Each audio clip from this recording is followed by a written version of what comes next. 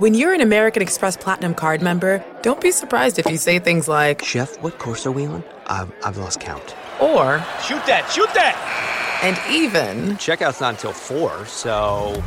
Because the American Express Platinum Card offers access to exclusive reservations at renowned restaurants, elevated experiences at live events, and 4 p.m. late checkout at fine hotels and resorts booked through Amex Travel. See how to elevate your experiences at americanexpress.com/withAmex. Don't live life without it. Terms apply.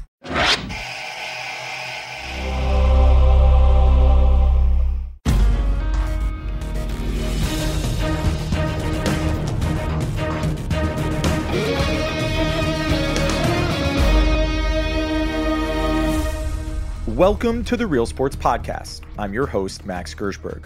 With the NFL season set to kick off this week, we're going to spend this podcast revisiting one of the biggest football stories of the last decade, and not one that occurred on the field, but off of it.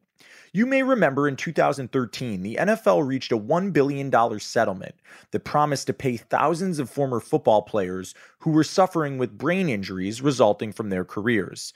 The settlement was a big deal, not only because of the dollar amount, but because it was supposed to deliver much-needed relief to these ailing players on behalf of a league that had long pushed back against the narrative that football and head injury were intrinsically linked. But 5 years after the settlement was finalized, back in 2018, Real Sports dug a little deeper and learned that at that time, around 90% of the players who had applied for payments still hadn't seen a dime.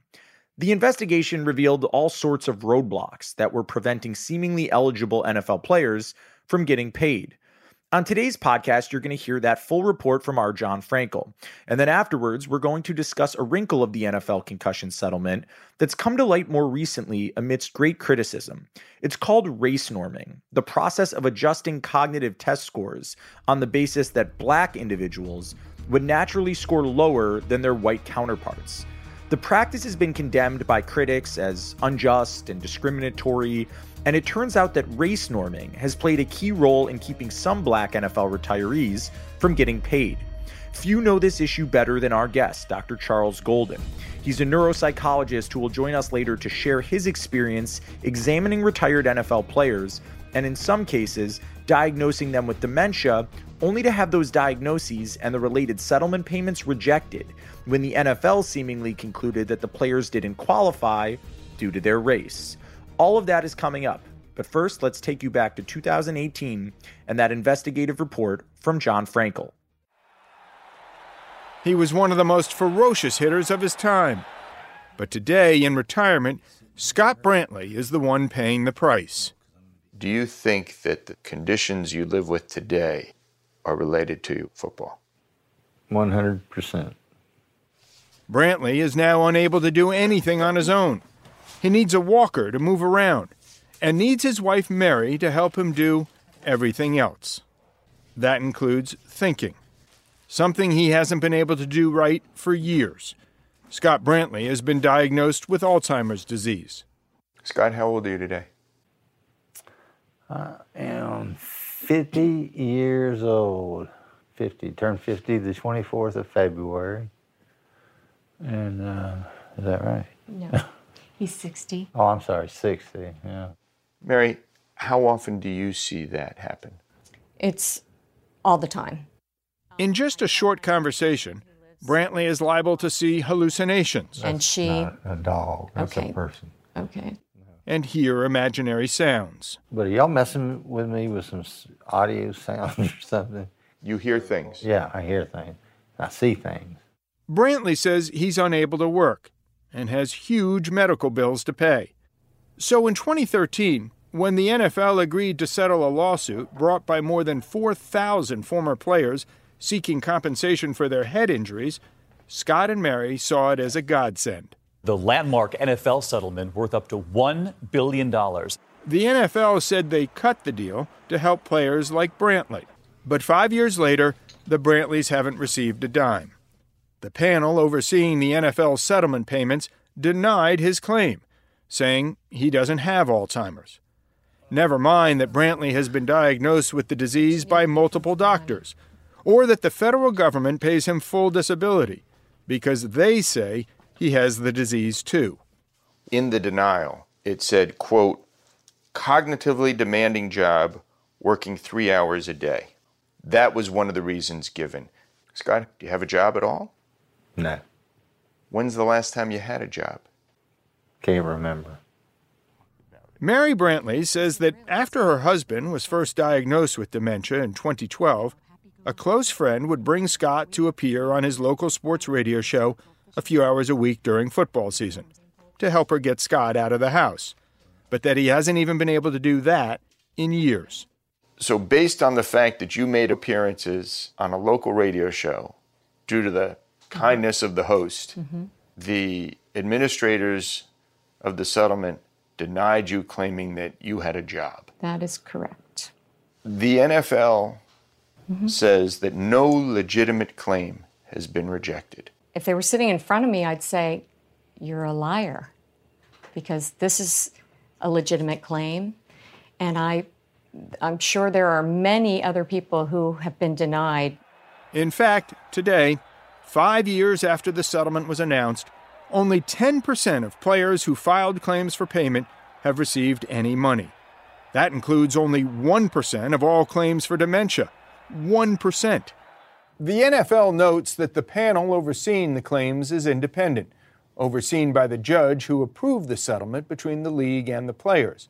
But earlier this year, lawyers representing the players filed this motion, accusing the NFL of, quote, rigging the settlement system and engaging in scorched earth litigation to keep from having to compensate its former players. And many of those players and their families say they believe the same thing. Deny until you die. That's what the players think of the NFL is doing and has done. And that's what they think has happened to the many friends that they have and love that are gone. There is an expression that you hear among former NFL players, which is... Deny until you die. And you think that's what's happening here? I think that's exactly what's happening. Like Scott Brantley, Ken Callicutt played in the 80s as a running back and special teams player for the Lions. And like Scott Brantley, Ken Callicutt now suffers from Alzheimer's disease. A full-time caregiver tends to him all day, while his wife works as a hairdresser to help pay off his medical bills. When people call you up and they say, well, what's your opinion about the settlement? They call us to congratulate us. Congratulations, we heard the settlement went through and they're going to help take care of you guys. And when you tell them that you haven't gotten paid? They can't believe it. They go, if they're not paying you, who are they paying? Callicutt says his problems began after he retired. How'd you know your brain wasn't working as well? Getting lost when you're a block and a half from your home. You last worked when? I don't know. You can't remember. Does that frustrate you? Yeah. Does that happen often? More than it should.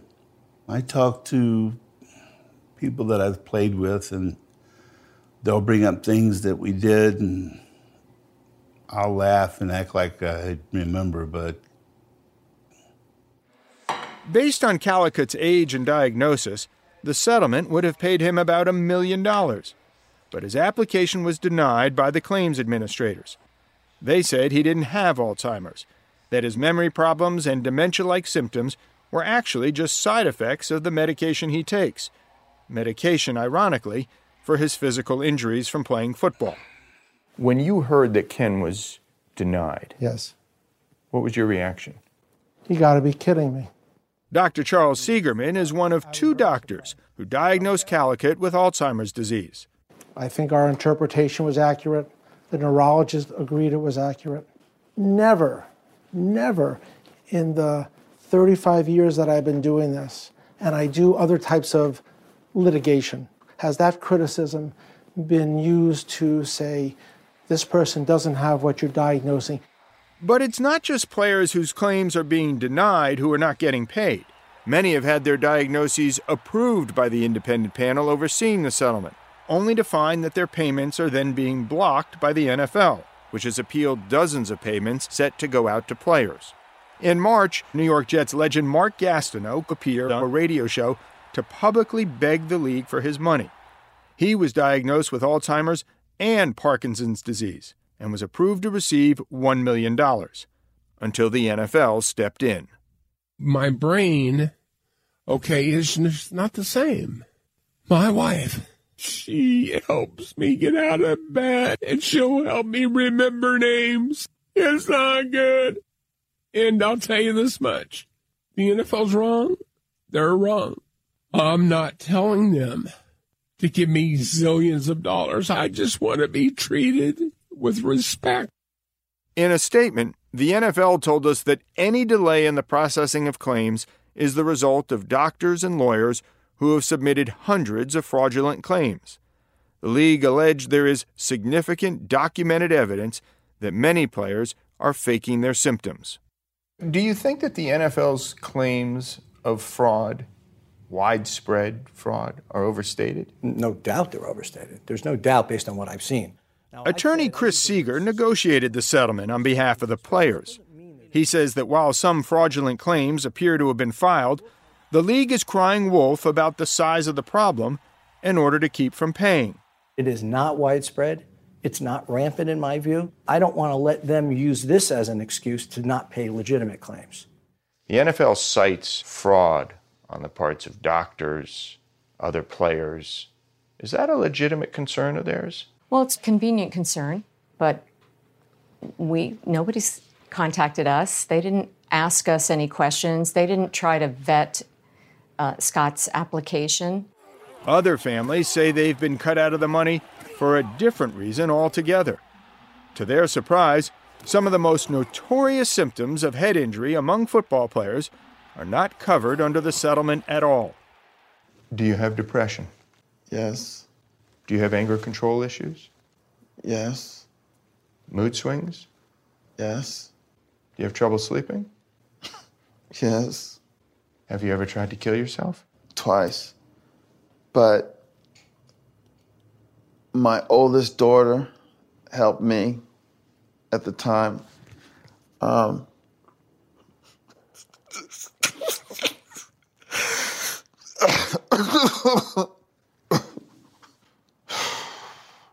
She explained to me that she needed me. She needed me.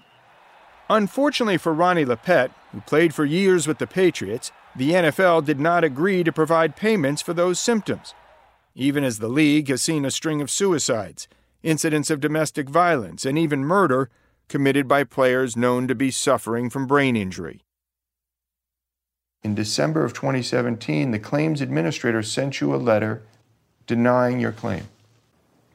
Unfortunately, yes. Does that make any sense to you? No. I didn't want to talk to anybody. My wife, she kept close watch on me to make sure, I was okay. I think they're basically looking for ways not to pay out. Dr. Wayne Gordon from Mount Sinai Hospital in New York is one of the top neuropsychologists in the country and has evaluated players for the settlement. He says many former players suffer from the same behavioral problems as Ronnie Lepet, but have no way to get money. They could be agitated. They could be emotionally dysregulated. They could be blowing up at family members for no apparent reason. They could be severely depressed. So all of these key issues are not on the table. That's correct. How do you explain that? Well, if you're trying to maximize your ability to hold on to your pot of gold, this is the way to do it. We wanted to talk to the NFL about this, but the league denied our request for an interview. So we asked the players' attorney, Chris Seeger, who cut the deal with the NFL, why these symptoms were left out. Can a doctor give a medical diagnosis for depression? Yes. Can a doctor give a medical diagnosis for rage? Yes. For suicide ideation? Absolutely. For PTSD? Mm-hmm. Why would you not make them part of the settlement? It's a fair question. Because the NFL wouldn't compensate those injuries. Why didn't you fight for that? I did fight. Oh, no. So that's where I'll push back. I fought very hard.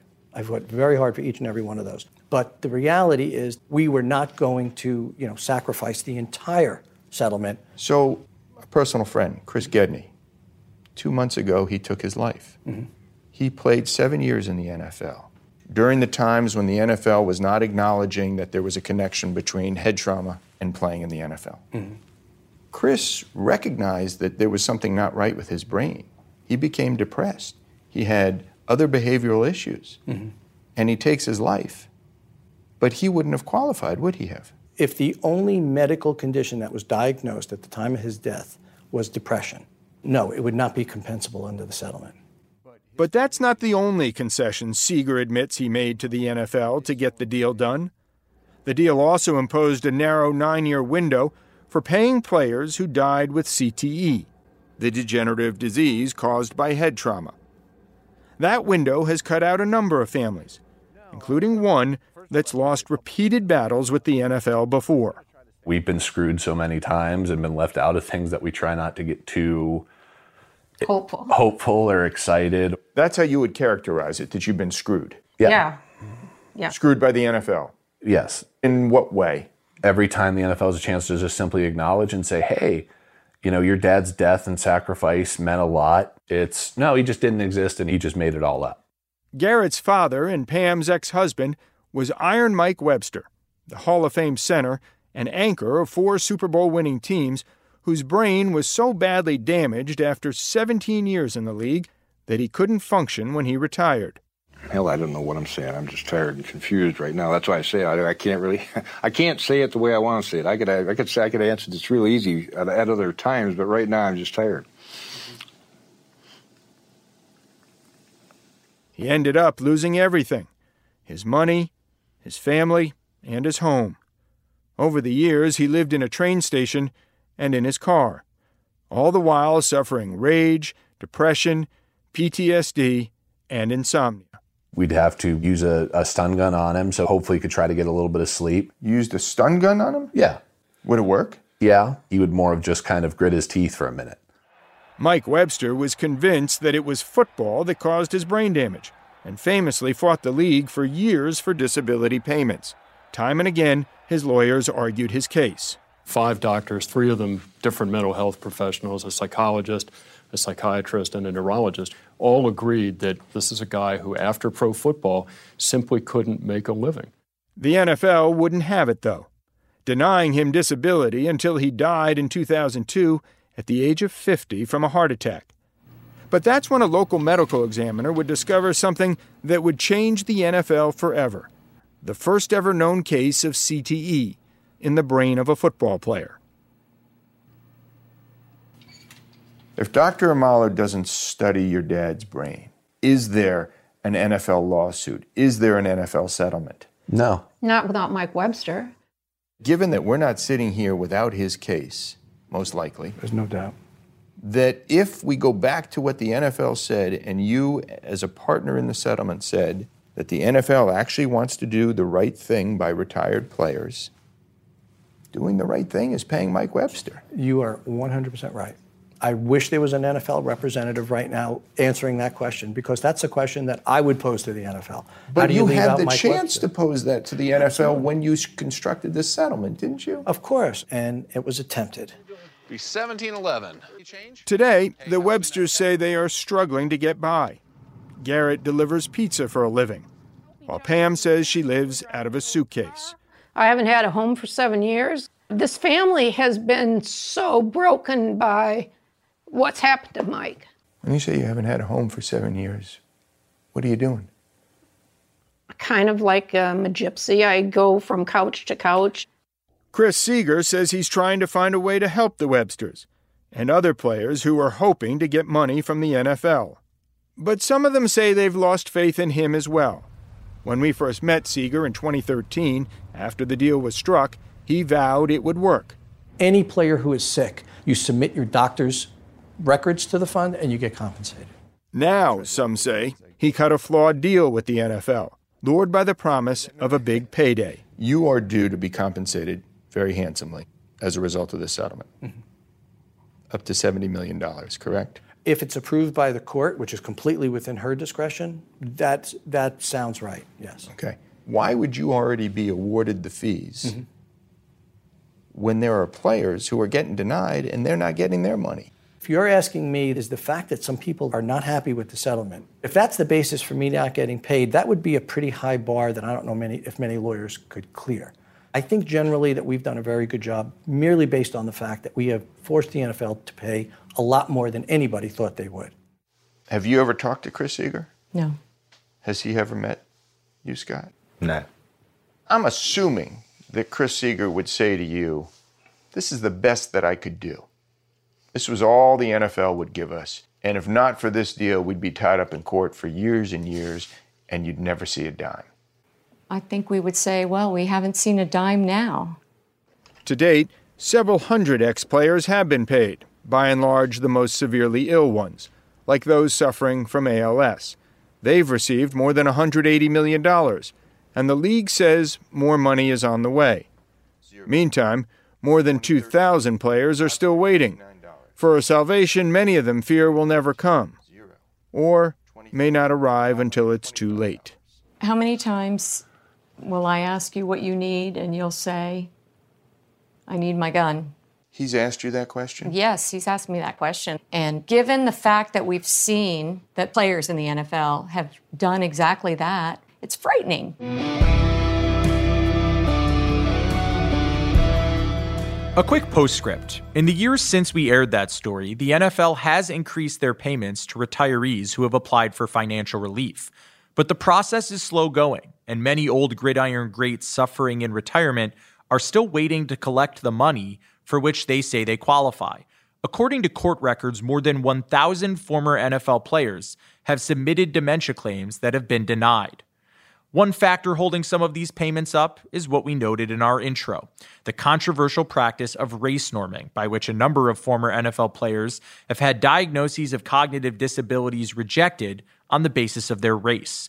To explain this further, we're now joined by one of the neuropsychologists who conducted these exams, Dr. Charles Golden. Dr. Golden, thanks so much for joining us. Thank you for having me. So let's start with this. Can you explain to our audience in simple terms what race norming is and the circumstances under which using race norming might be appropriate?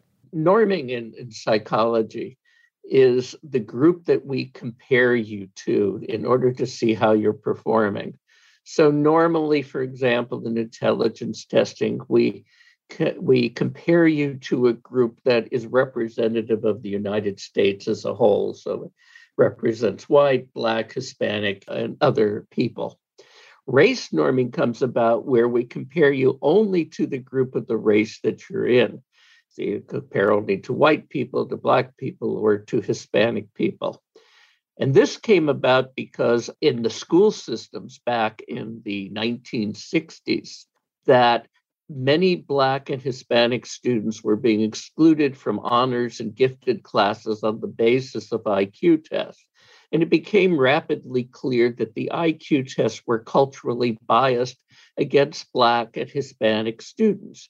So the idea came about, well, if we just compare Black students to each other, we can take the top Black students, and we can do the same with the Hispanics, and take the top Hispanic students and include them in honors and gifted types of programs. So the intention was to expand the number of people who got access to these types of special programs. Then when neuropsychology, which is the study of brain function, came along, the idea came, well, maybe because these tests are biased, we're going to diagnose too many people with brain damage. We're going to think they have a head trauma, or we're going to think they have a brain tumor or a stroke, when in fact they didn't.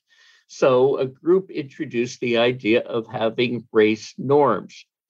And they did not work as well as in the other situations. There's not a lot of proof that race norms in neuropsychology made a big difference in the accuracy of identifying brain damage. And in fact, studies that we did almost 2 decades ago suggested that it was whether you used race norms or not, you got about exactly the same results. So in your mind, why is race norming inappropriate in these cases of examining former NFL players? The problem with the race norms is in these situations is that if you have 2 players who perform exactly the same on the test, have exactly the same background, went to the same university, play the same position for the same number of years, and had exactly the same scores, that under certain conditions, if you use the white norms, the player would qualify for being classified as demented and therefore getting the money that's involved.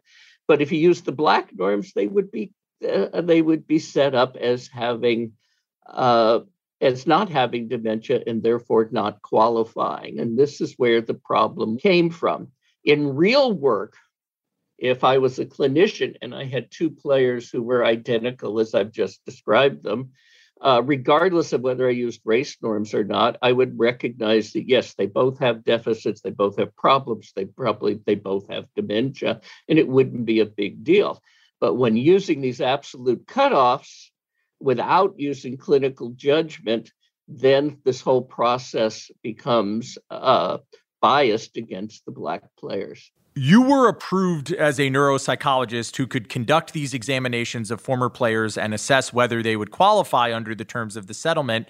What were you told at the outset, Dr. Golden, about race norming, whether it would be encouraged, expected, required? When I first was approached by the people who were working on the settlement, I saw in the materials they sent me that the issue of race norms had been brought up.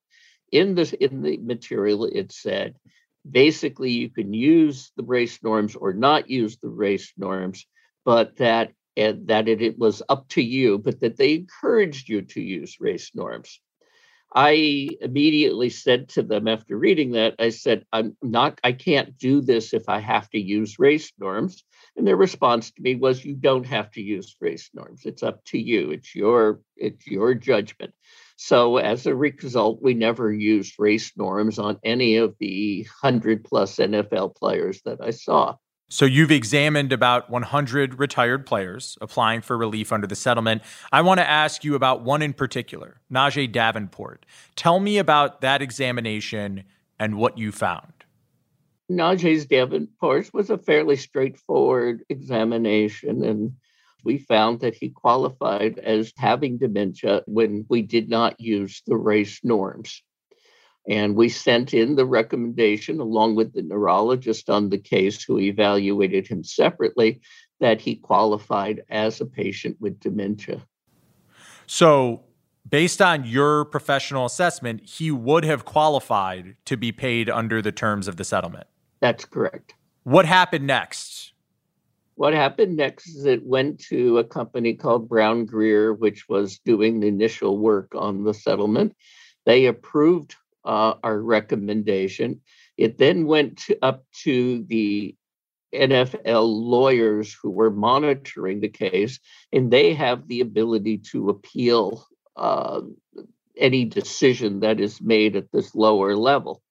They appealed the decision, arguing that I should have used race norms, and that if I had used race norms, he would barely have just not qualified, and therefore should not get any money.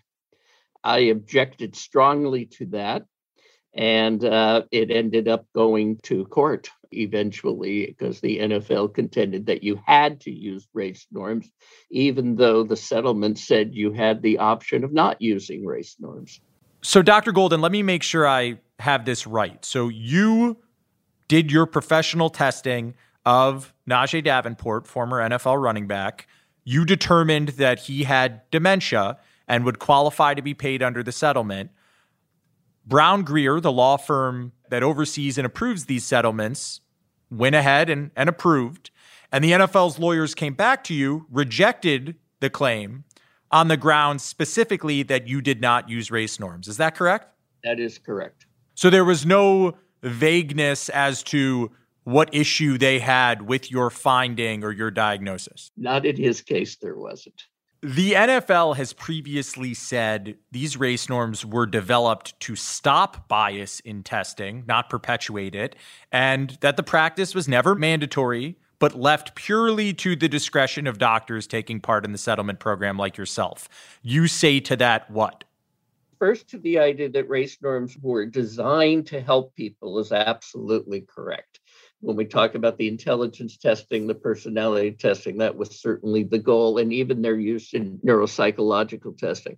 but they were never, ever meant to be used in a rigid way without clinical judgment being employed in the evaluation of the client. But when they say that it wasn't required, it wasn't in the document. I absolutely agree with them. However, when you chose not to use the race norms and it came out with a decision that the NFL didn't like, suddenly they were objecting to not using the norms and stating that use of the norms was indeed mandatory. And indeed, they argued to be in front of a special master to whom this case was appealed. They argued that I should have used race norms and I was in error by not using race norms. So it was no longer my clinical judgment that prevailed as far as they were concerned. I want to read for you part of another past public statement made by an NFL representative in which he said the settlement was, quote, agreed to by all parties with the assistance of expert neuropsychological clinicians and relied on widely accepted and long established cognitive tests and scoring methodologies. Is this practice as widely accepted as the league says? And in your experience, have you ever seen race norming used in this way? The tests certainly are widely used. However, the tests were never intended to be used in an absolutely rigid way where you ignored the client's history, the client's behavior, the feedback from the family, and observational information, and then also used absolute cutoff points where basically, for example, if a person got a score of 40, you'd say, he's totally normal. But if he's got a score of 39, you say, now he's demented and abnormal, which is where we've ended up with this type of process that we're engaging in. So that was never normal. Use of these norms used by a skilled clinician in conjunction with history and other information that you gather on the client is a perfectly adequate and accepted way of seeing clients. But it was distorted by the settlement in an attempt, it appears, when you set up this kind of rigid system, to avoid clinical opinion, to just force the clinician to follow these numbers and to their observations and their beliefs about the client become irrelevant. And in reality, when we do this is a forensic case, when you do for legal types of cases, we never deal with a binary situation. We deal with people who have mild injuries, moderate, severe injuries. And again, you use your clinical judgment to classify where they fall on that continuum. The NFL approach doesn't allow us to recognize that continuum exists. And many of the individuals rejected by the NFL settlement are people who have impairment. It's just not the exact kind of impairment as defined in the settlement. Some context for our audience, Dr. Golden. Brown, Greer, and the NFL have expressed regret for allowance of race norms and pledged to end the practice. They've said they're going to reassess and retroactively grant awards to retired players who would have previously qualified if not for the use of race norms. However, as we sit here today, from what we've been told, your patient, Najee Davenport, is among the many who still haven't been paid. As the medical professional who did his testing and diagnosed him, how does that sit with you? I feel it's incredibly unfair. And for a lot of these patients who have substantial impairment and daily living problems, I know of one patient that I saw that falls into this group that actually has died while waiting to see if he qualifies. So this is not something that can be easily accepted, although, again, the way the legal system is set up, there's very little, unfortunately, we can do about it. So, yeah, we heard the expression earlier from a former player, deny till you die. Sadly, you're saying you've seen that with one of your patients. Yes, and which is very disturbing. And now the client can't be retested. So even if they say, well, okay, go back, retest him, see if we were wrong, he's dead. So their response to that is he's dead. So it doesn't matter anymore. But it does to his family, who's lost out quite a bit, unfortunately.